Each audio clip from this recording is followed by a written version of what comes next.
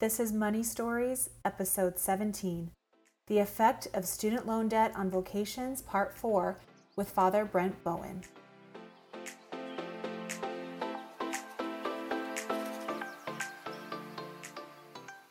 Hi, and welcome to Money Stories, a podcast where we interview fellow Catholics and Christians so we can all learn from their personal money stories. I'm Caitlin Cano, a wife, mom, financial counselor, and student of all things stewardship. And I'm Diana Rojas. I'm a fourth grade math teacher. I'm a children's book author and a young adult parish missionary. Diana, how was your weekend?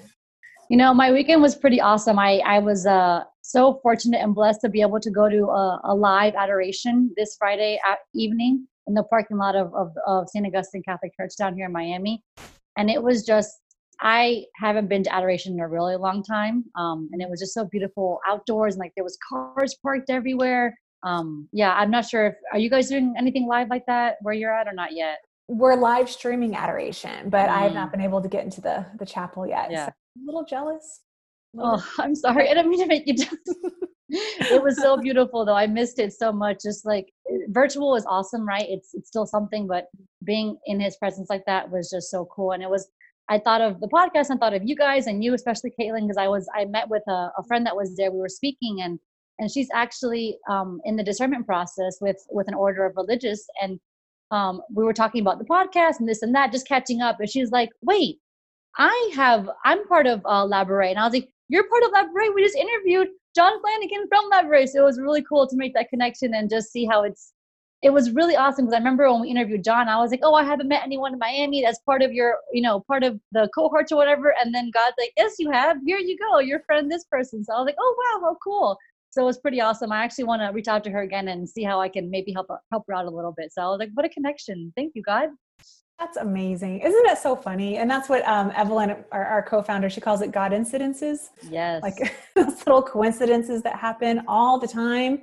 And if you're paying attention, it's amazing. But speaking about vocations and discernment, we are continuing with our theme just because when we started this, we had no clue in the beginning how significant the effect of student loan debt is on vocations. And as we open this conversation up, we've been so blessed to have other people reach out and talk about their stories. So today we're speaking with Father Brent Bowen, and we're so grateful that he's giving us his time to talk about his story and share what he's done and how his student loan debt affected his vocations, for the good and for the bad, because there's going to be pros and cons to, every situation someone navigates.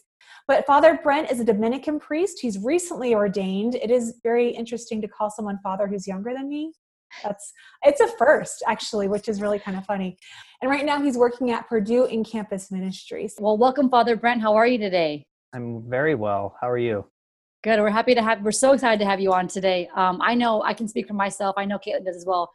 Have a very special place in our hearts for religious, but in my case, especially the young men and women who are saying yes to that call. I know it's a need and it's a gift to say yes to that. So thank you for your yes to your call, to your vocation. And last time we spoke, I left so excited just knowing that we were talking to you again and your story. And I think that's a great place to start. Would you mind telling our listeners your little bit about your vocation story and your discernment process and how you got to be where you are now? Sure. I grew up in Lewiston, Maine, and to a kind of a nominal Catholic family. My mother is a Catholic. My father is not. But God bless them. They did everything they could to try to have me educated in the faith. So they sent me to Catholic schools along with my sister. And the one sort of exception in my family was my grandmother, who would take my sister and I to Mass each week, especially when we were younger. Although, as I reflect on it now, I think I was more interested in the donuts after Mass than I was in actually going to Mass. But, I was there. So God has a way of working even through donuts. So, I went to Catholic school through 8th grade, and then my family really couldn't afford to send me to the Catholic high school. So I went to a public high school. And at that point in time, really, this was only maybe a few years after the sex abuse scandal in 2001. So between that and just the fact that my family wasn't a particularly practicing family, I just kind of drifted away. for about 5 years. It wasn't really until I went to college. I went to Embry-Riddle Aeronautical University in Daytona Beach, Florida. I had aspirations at first to be an engineer, an aerospace engineer. I figured out very quickly that that was not what the Lord was wanting me to do in my life. But I knew I wanted to be in aviation, so I stayed at Embry-Riddle and started studying air traffic management with the aspirations of becoming an air traffic controller after college. But it was really at Embry-Riddle that I found my faith once again. I had the witness of a really great and holy priest, Father Tim Daly, who is still involved in campus ministry there. And also just seeing the witness of my peers was quite inspiring, to be able to show up to Mass every Sunday on campus at 7 p.m., which meant I didn't have to get up super early.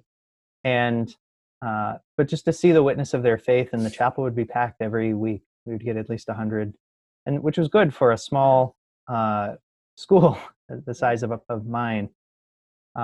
So really throughout those first couple of years of undergrad, I really finally discovered that I was asking questions that my faith was really beginning to answer.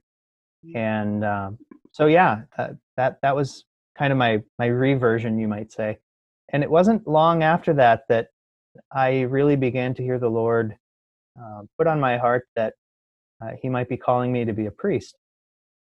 At that time, up to that time, I had really only met and known diocesan priests. I knew that there was this thing called religious orders, but I didn't really know much about them. And I can say that at first I definitely ran from that call to the priesthood.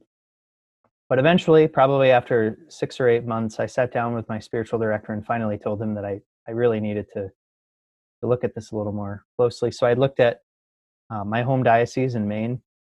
I looked at the Diocese of Orlando, because that was where I was in college at the time. And I knew I was impressed, but I also knew that it wasn't quite the right fit. So I kind of put discernment on the back burner after a while and began to date for a little while. Dated one woman very seriously for about 1.5 years. But through that time, I just felt like the Lord kept continuing to put that on my heart, the priesthood. So over time, when I noticed that it just wasn't going away, it became very clear to me that I had to pursue this a little more. Now, in this period of time, my spiritual director and I had discerned that I should probably start looking at some religious orders. This is kind of toward the tail end of this period. And it just so happened by God's providence that our vocations promoter was passing through town 2 days later. And so he said, well, my spiritual director said, well, you don't have to join this guy's order, but he is a vocations director. He can tell you about religious life, and that would be a good place to start. And lo and behold, he was the vocations director for the Dominicans. So I did go, and at his invitation, to visit the Dominicans in St. Louis at our house of studies there. And I think I knew right then and there that this was what I had been looking for. I took a little more time. I did end up breaking up with my girlfriend, and I made the decision to apply. So that kind of gets me to the point where, all right, I'm responding to the Lord's call, but as you can imagine, going to a school like Embry-Riddle isn't cheap. So I found myself facing about $100,000 worth of debt. Actually, it was closer to about $110,000 worth of student loans. 4 years of undergrad and 1 semester of my MBA program. And I had to face the daunting reality that the Lord was calling me to this, and yet that I was being inhibited from answering that call fully by the fact that I had all of this debt. So it was quite daunting at the time. I knew that the Lord was calling me to this. That was quite clear in prayer. But the path forward was not exactly clear. So I remember just saying, okay, Jesus, if this is really what you want me to do, I trust you. I will follow you wherever you send me. but I need you to show me the next step. I don't need to know the end of the line. I hope the end of the line is to enter the Dominicans, but just show me what I need to do next. And he did. He really did show me the next right step to take. Obviously, I'm a priest now, so I succeeded in that regard. I was delayed by about a year and a half to 2 years from entering religious life because I had that debt. Wow. And yeah, you said the debt was daunting, and you having thought of the career of air traffic control, they make really good money. So at $110,000 in debt and going into a career that was very lucrative, it was probably very daunting. Going into a career field where you're essentially taking the vow of poverty, it probably seemed darn near impossible. So can you speak to, I mean, I'm curious to hear the rest of your story and how you were able to work that out. But also, I think it's really interesting because it shows, one, how quickly someone can very easily take on six-figure debt. Not doing anything wrong. You were planning on going into a lucrative career field where the math made sense. But it shows the beauty of the combination of grit and faith and how those two things combined can tackle what we as humans see as almost impossible. So I'm curious to hear the rest of your story, but also about your perception of that grit and faith combination that you use. Yeah. As you said, the math made a lot of sense at first. I was planning on entering a career in air traffic control where I could have easily lived a very comfortable life, and in 10 or 15 years probably paid off a lot of that debt. I don't know. At the time, it made a lot of sense. It seemed like a real investment in my future. And had I actually gone that path, I think that probably would have been right.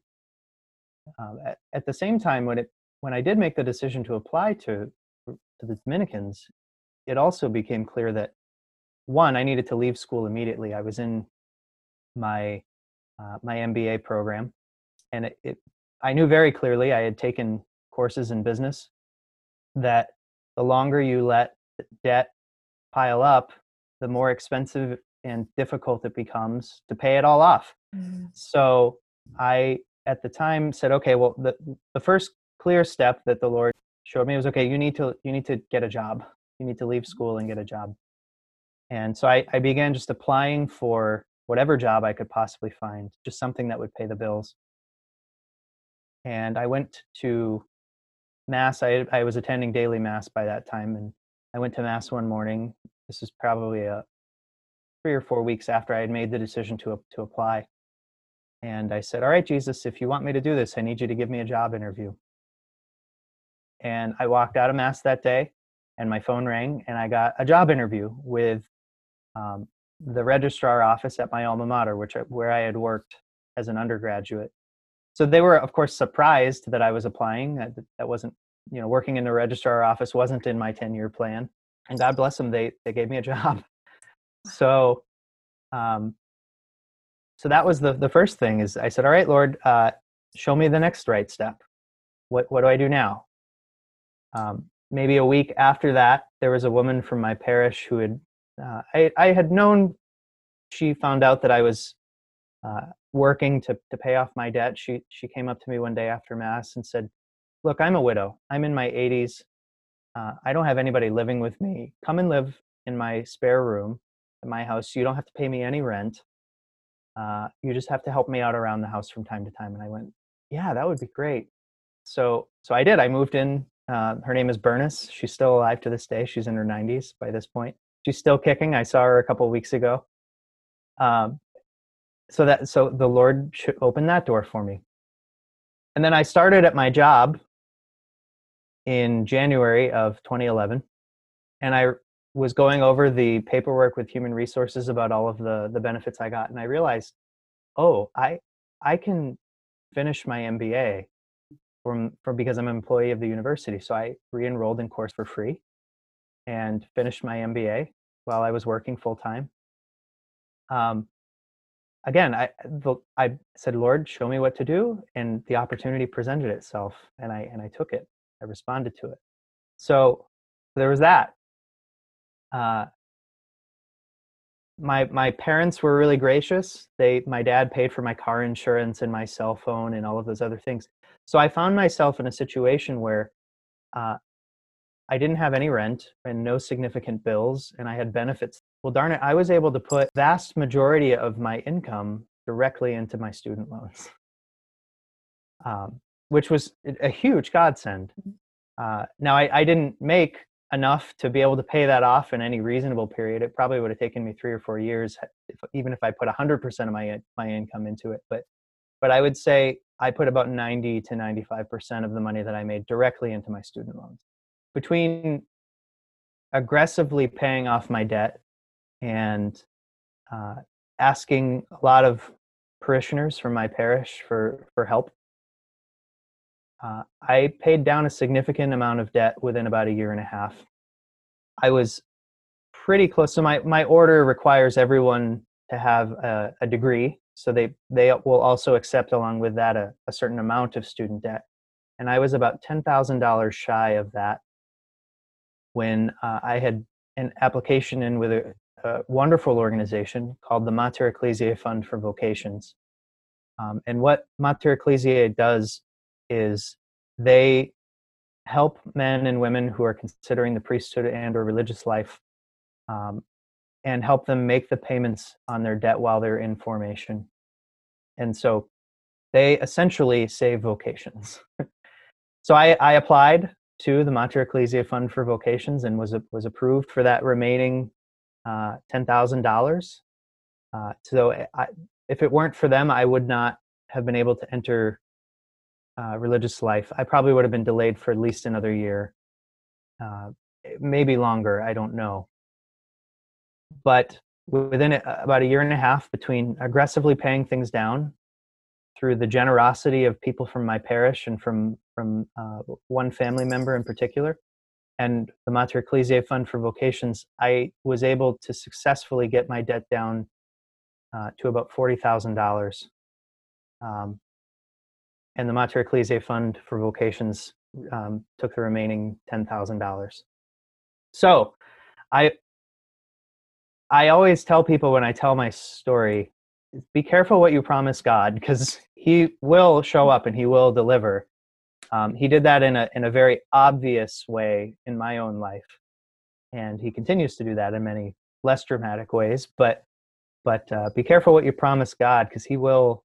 If you're serious, He will show up and He will deliver. I just love your faithfulness. Like I love how you kept saying, like, just show me the next step and I'll do it. And I think, I feel like that's a large part of why He was so generous to you, was because you were so willing and like, okay, God, like whatever you want, I'll do. And just, I love that. That's so awesome that you were so faithful and so open to listening to what He had to tell you. I've heard someone say, God can never be outdone in generosity. Oh, right? Like, yeah. If you're generous with God, God will overflow in generosity in return. I mean, really. You were saying that you studied to get your MBA, so obviously you have a good deal of knowledge as far as like how to pay off student loans and all that fun adult stuff. I'm a little bit curious, if you hadn't, if for whatever reason the Fund for Vocations didn't get to you in time, and I think that is a possibility, in that year and a half where that could have put you back, God knows what could have happened and you could have gone a different way. How might that look if you hadn't gone the route that you did go? So in our previous conversation, we were talking, my sister, seeing how successful I was in paying off my debt, calls me one day and said, how do I do this? I was very fortunate because I had minored in business in undergrad and then got my MBA, that I had courses in finance and I understood what this concept called the time value of money. So interest compounds over time, and that interest can make it more and more difficult to pay off over time, depending on how much you owe and how long you have owed it. So I was quite blessed to have those lessons. So I think even if I had been delayed, even if the Mater Ecclesiae Fund for Vocations hadn't awarded me a grant, I probably would have stuck to the plan that I had done. And to give you some insight to that, I realized that I had two kinds of loans. I had private educational loans, which were much higher interest, and I had federal student loans, which Although the interest was lower, it was still 6.5%. So I realized very quickly that the high interest loans were the ones that needed to be paid first. I also had the benefit of, since I was doing my MBA, I was still in school, and so I had an in-school deferment. So I didn't have the strict obligation to begin paying off those loans right away, but I did because I knew that was the goal. So I started with my highest interest loans first, and I put as much money as I could possibly afford to put in and still feed myself. And that's what I would recommend for anybody. Set aside, when you sit down to do your budget, sit down and say, how much do I reasonably need to live to be able to thrive, to have a good life? But then also really tighten my belt to really say, I have to pay this off, or else I'll be paying it off for decades. So that's what I did. I paid off high interest and high principal, and then began to tackle some of the lower interest loans. And that was quite successful because of that. By the time I had finished my degree and I actually entered repayment status with my loans, I was able to consolidate them as well with the federal government, which helped a lot as well. I was able to, instead of having to pay, I think at that point, something like 10 loans, I was paying one, which was very helpful. You took your education and the information you were presented, and you applied a strategy to pay down these loans, which I think is perfect. And what you figured out is what we teach at Compass Catholic, which is the debt snowball method, utilizing interest rates for your benefit rather than letting them work against you. Right. So I'll make sure to put the link to our snowball information in the notes of the podcast for anyone else who's interested, because if you don't pay off your debt strategically, it'll take 50% longer than if you just willy-nilly pay them off. And it will also cost you a lot more in the long term. A lot more. Yeah. So I appreciate that you bring that up, because strategy is huge. And so as we're talking about the Mater Ecclesiae Fund for Vocations, and we're talking about all the work that you put into this and the strategy and everything else, I think generosity also fits in really well. There's all these beautiful themes that come out with your story. I'm wondering if you can talk about how long you think you would have taken had other people's generosity not been available to you. I'm thinking primarily the Mater Ecclesiae Fund for Vocations, if they hadn't stepped in, but also, the sweet widow who let you live with her. These different things, would it have been years? Would it have been decades? Would it have months? I don't know. Had you ever put any time frame to what would have happened if generosity wasn't such a factor in your Yeah, that's a good question. I don't think I've ever sat down and crunched the numbers, so I would have to give you a guess. I think it would have taken me, even if I were paying off really aggressively, I think it would have taken me probably 10 years. And I say that because, again, I had all of these really generous people. I didn't have rent. Rent is a significant expense for most people, right? I didn't have car insurance. My dad graciously paid that off for me each month. I didn't have significant healthcare costs because I was young and healthy, right? But I'll give you an example, right? So this is a more practical example. My sister and her husband, both of them are physicians. She's a pediatrician and he is an ICU physician. Between the two of them, between their undergrad and their medical school bills, they have $500,000 in debt. And they will be paying that off for a long, long time. Now, they're also quite blessed that they have they're doctors, they have good income. But they're aggressively paying off that debt because of what you were saying, Caitlin, with the debt snowball. It just has a way of building and building and building. If you can't get ahead of it, it costs so much more money, and it can really affect your long-term goals. If you're married, your family, you want to have children, you want to have a house or a car, or you want to be able to save for your children's education. Well, you're putting all of this money into debt instead of into things that really are valuable to your family. So if I were to guess, the short answer to your question, I think at least 10 years. That's amazing because so much life can happen in 10 Mm-hmm. years. And Yeah. when Anne Folin came on and spoke to us, she said, what was that beautiful quote she said, Diana? It was that just vocations can be lost to delay and to distraction. That it's, we often assume that if someone has a calling, that they'll have that calling 10 years from now, but that might not be the case. That we probably lose a lot because of, just someone having to take 10 years to pay off loans. So many religious orders anyway have a hard limit on how old you can be when you enter.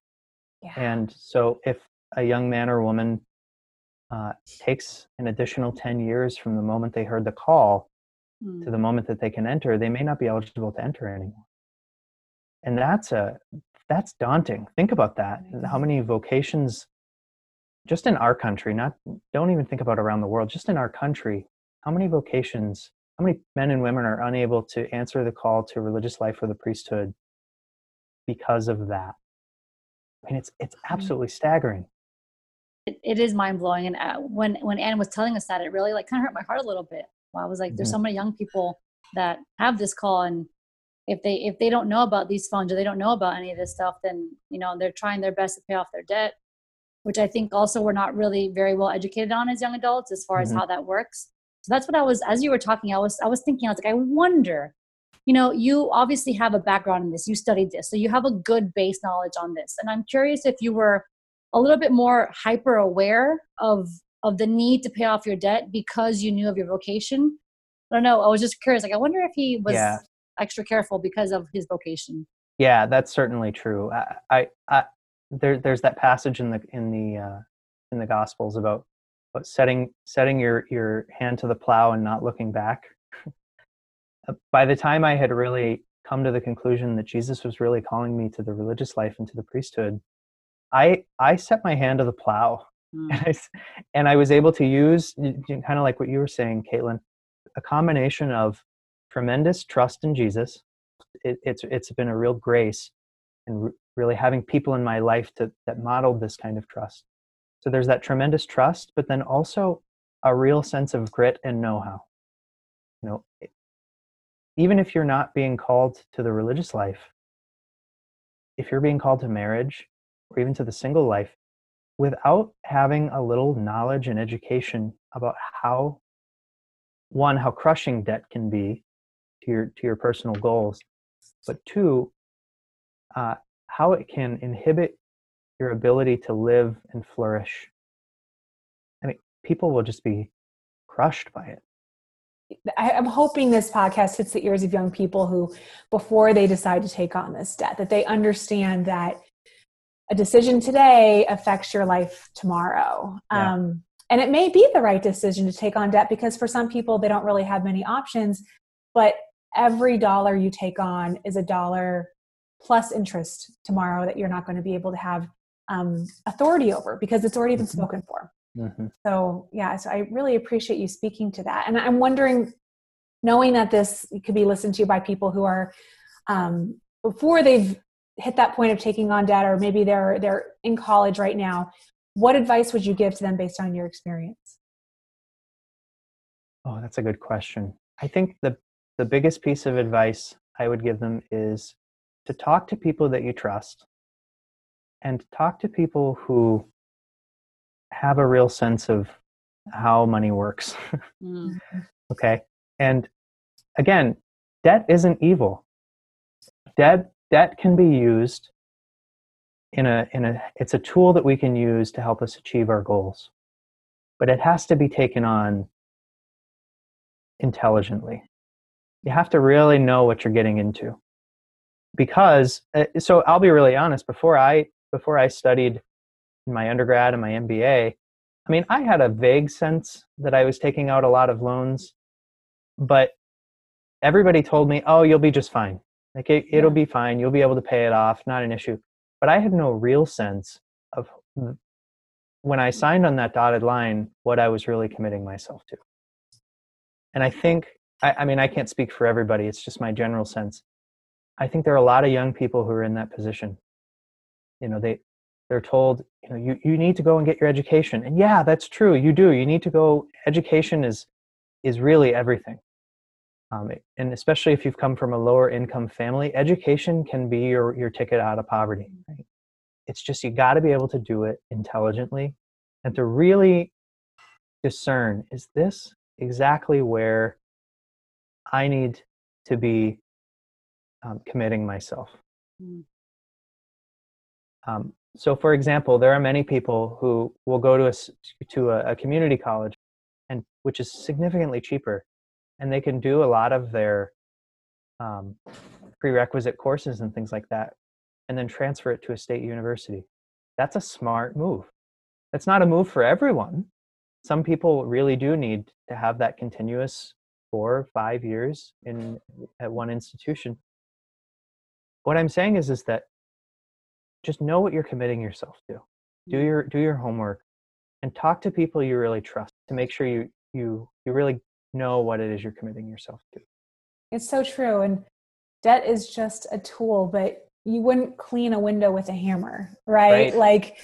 Let's use it for what it is. And if we put too much on it, if we make it, we can't make debt a villain. It is what it is, but if it gets you your degree, that's great. But if there's a strategy you can apply, if there's a way you can do it smarter, where you're not overcommitting your future self, it allows room for your vocations to be discerned more freely, whether it be marriage or priesthood or any kind of religious life or single life.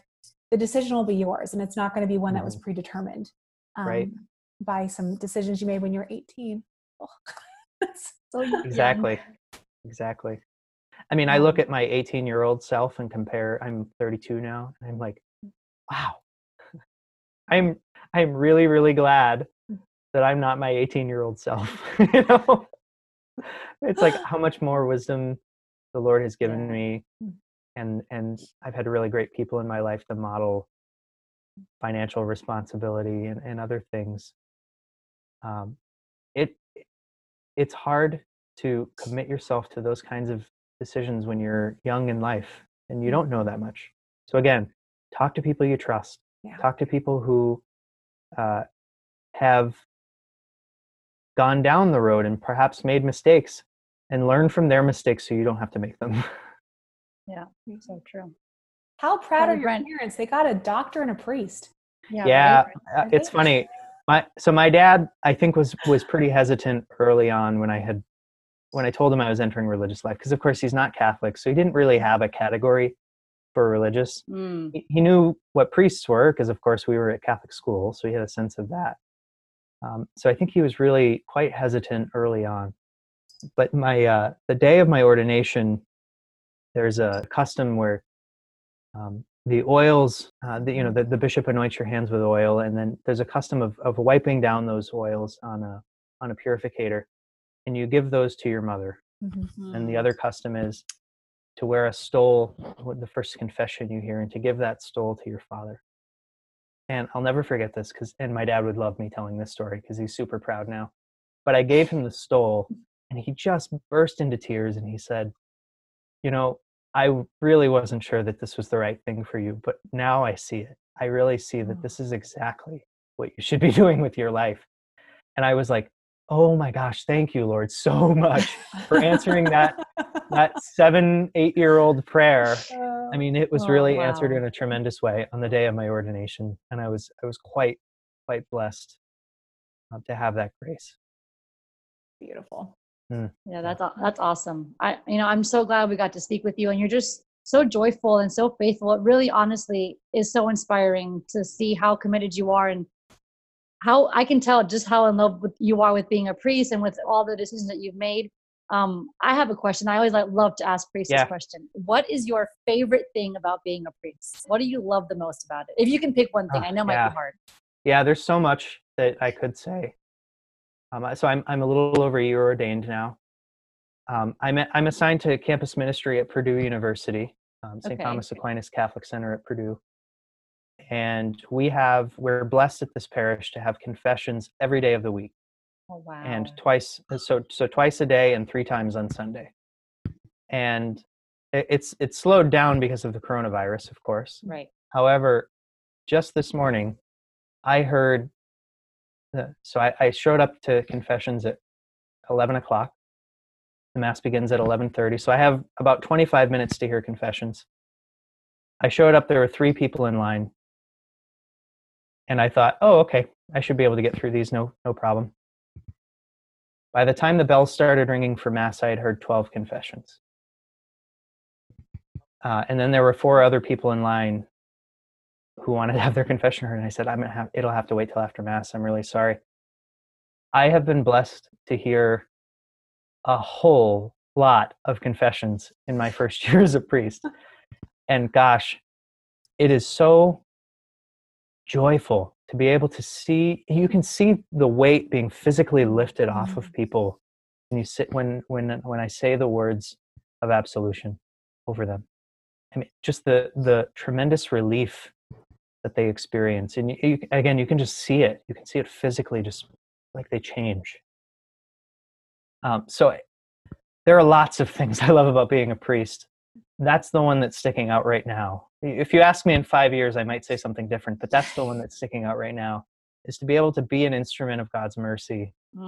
It's just wonderful. That's awesome. I know that confession for me is one of my favorite parts about being a Catholic. So thank you for that gift of being able to absolve people. I'm sure it's a gift to be able to view that from your end as well. But it's just been such a joy to speak with you, and you've left us and our listeners with so many like nuggets and inspiration. And I hope that people listen to this and are truly, truly inspired.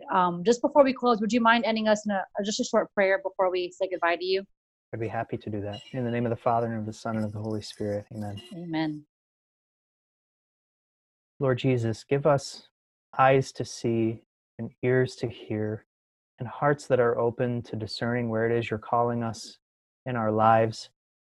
Give us an openness of spirit to discern whatever it is that you may be calling us to do. And Lord, we don't need to know the end goal. We just need to know the next right step. So give us the grace to be able to see that and to respond generously, to place our hands to the plow and to never look back, that we can serve you and serve our brothers and sisters more fully through our yes. We make this prayer in your name. Amen. Amen. In the name of the Father, and of the Son, and of the Holy Spirit. Amen. Thank you, Father. We appreciate you, and we're praying that this will be listened to by someone who needs to hear it. Such a blessing. Great. Yes. Thank you for having me on. I really enjoyed it. Of course. Thank you, Father. For more information about Compass Catholic Ministries, including the various Bible studies and services that we offer, please visit compasscatholic.org. If you enjoy Money Stories, please share it with a friend. You may also like Compass Catholic's other podcast, Manage Your Money God's Way, available wherever you get your podcast. If you have any comments about today's show or suggestions for future shows, please email us at info@compasscatholic.org. Thanks for listening, and God bless.